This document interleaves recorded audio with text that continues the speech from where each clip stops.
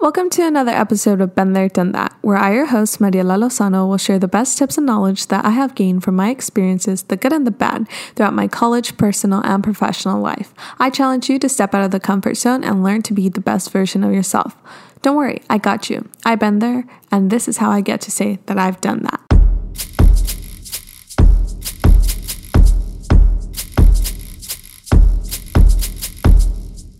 Do you fear being seen as a failure?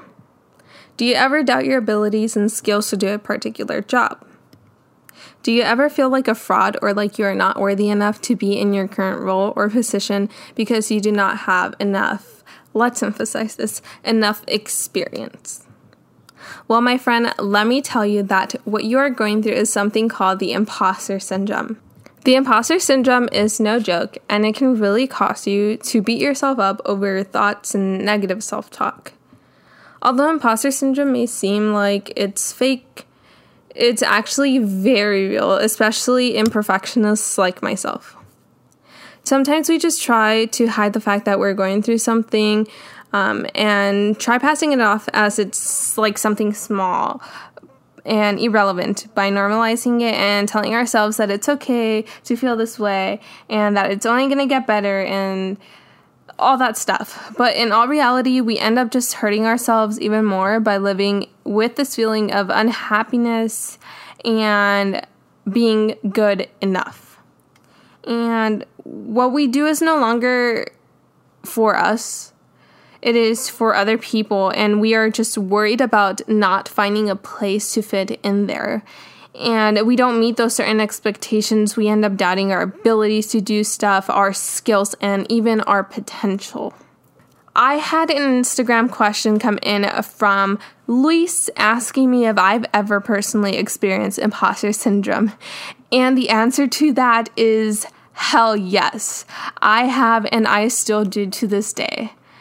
After being rejected from clubs on campus at ASU, from internships, and even job positions that I've applied to, I too have suffered from imposter syndrome. That feeling of not being able to meet others' expectations or getting a call back from a job position that I applied for was very heartbreaking, and I get you, and I know that it's very, very hard. And you may not have known that you were actually going through imposter syndrome because you're like, what the heck is that? Like, I didn't even know that existed. But that's the thing. A lot of people don't know what imposter syndrome is, what it entails, and that they're even going through it.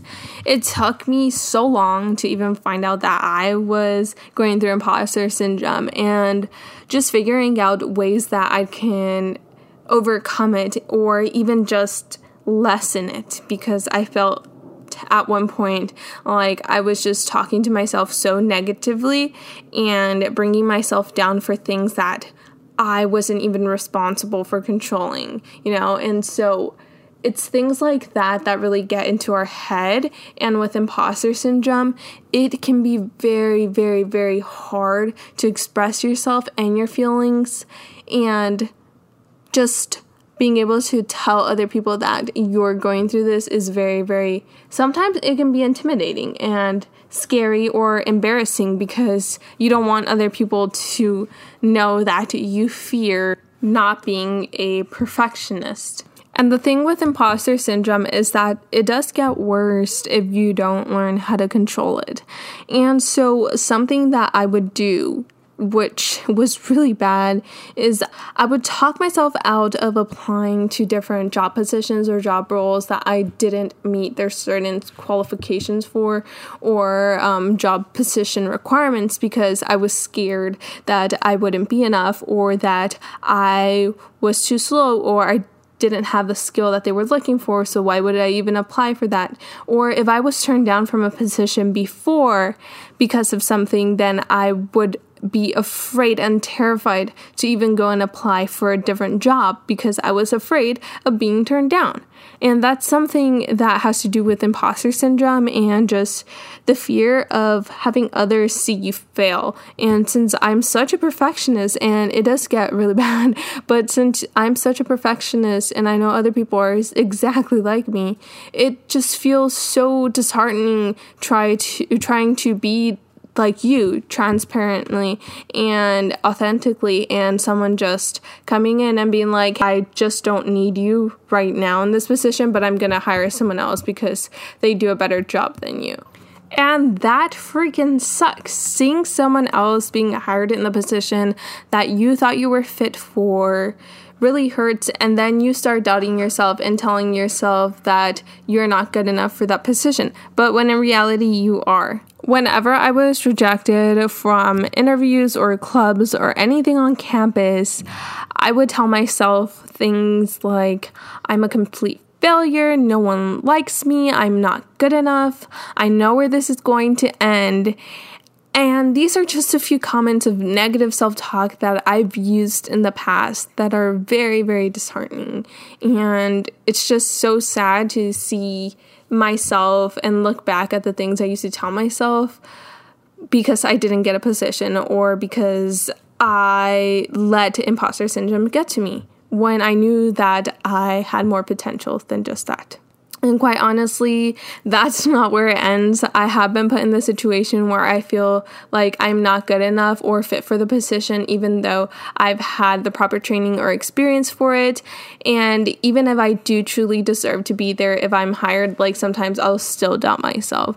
So telling you from experience, it is hard to shift your mind from those negative thoughts and turning those into more positive thoughts when all you've done is try to be satisfying and trying to deal with the problems on your own. But do not worry. I'm glad that you are here and listening to the tips that I have for you on how you can deal with imposter syndrome when it comes your way. I will not lie and say that I have overcome imposter syndrome because it comes and goes, but I will give you the best tips that I have for how you can be happier and deal with it more effectively so that it does not eat you away alive and so that you're just better able to cope with it. The first thing I will tell you is that it is very important to first recognize that you are going through this. You're dealing with imposter syndrome and you shouldn't be scared because there are ways that you can improve it. And I'm telling you how you can do it.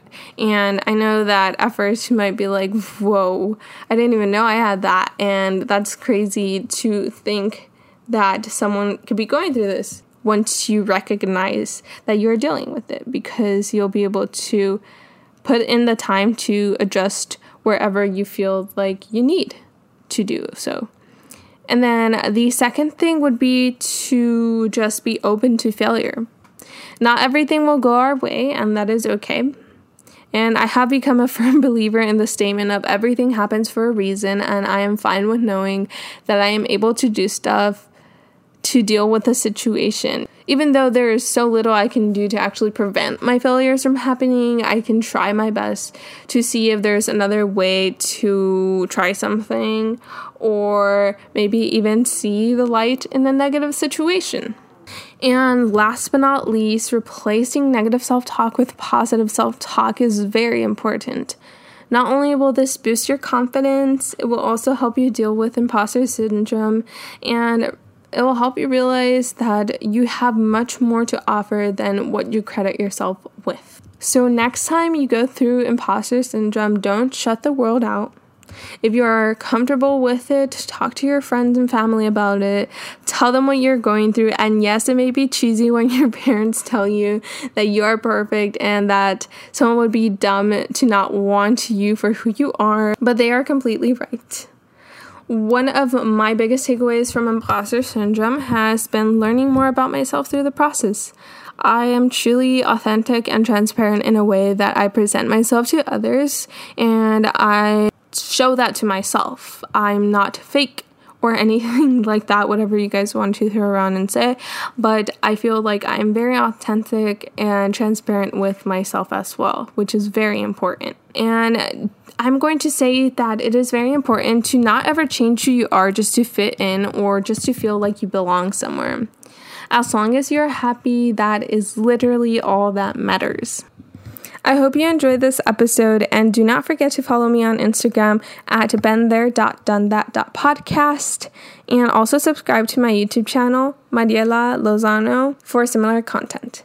I'll chat with you guys next time, and thank you so much for tuning in.